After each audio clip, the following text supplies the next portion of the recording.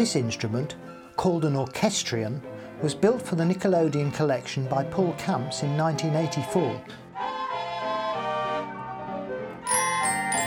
Not only are all the instruments operated by instructions on the paper roll, but so are the lighting effects and the scenery.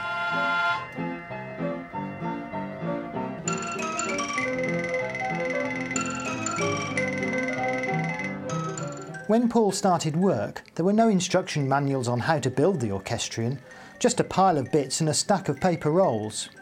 So Paul, together with Graham Whitehead, founder of the Nickelodeon collection, set about reverse engineering the instrument, even adding in moving pictures.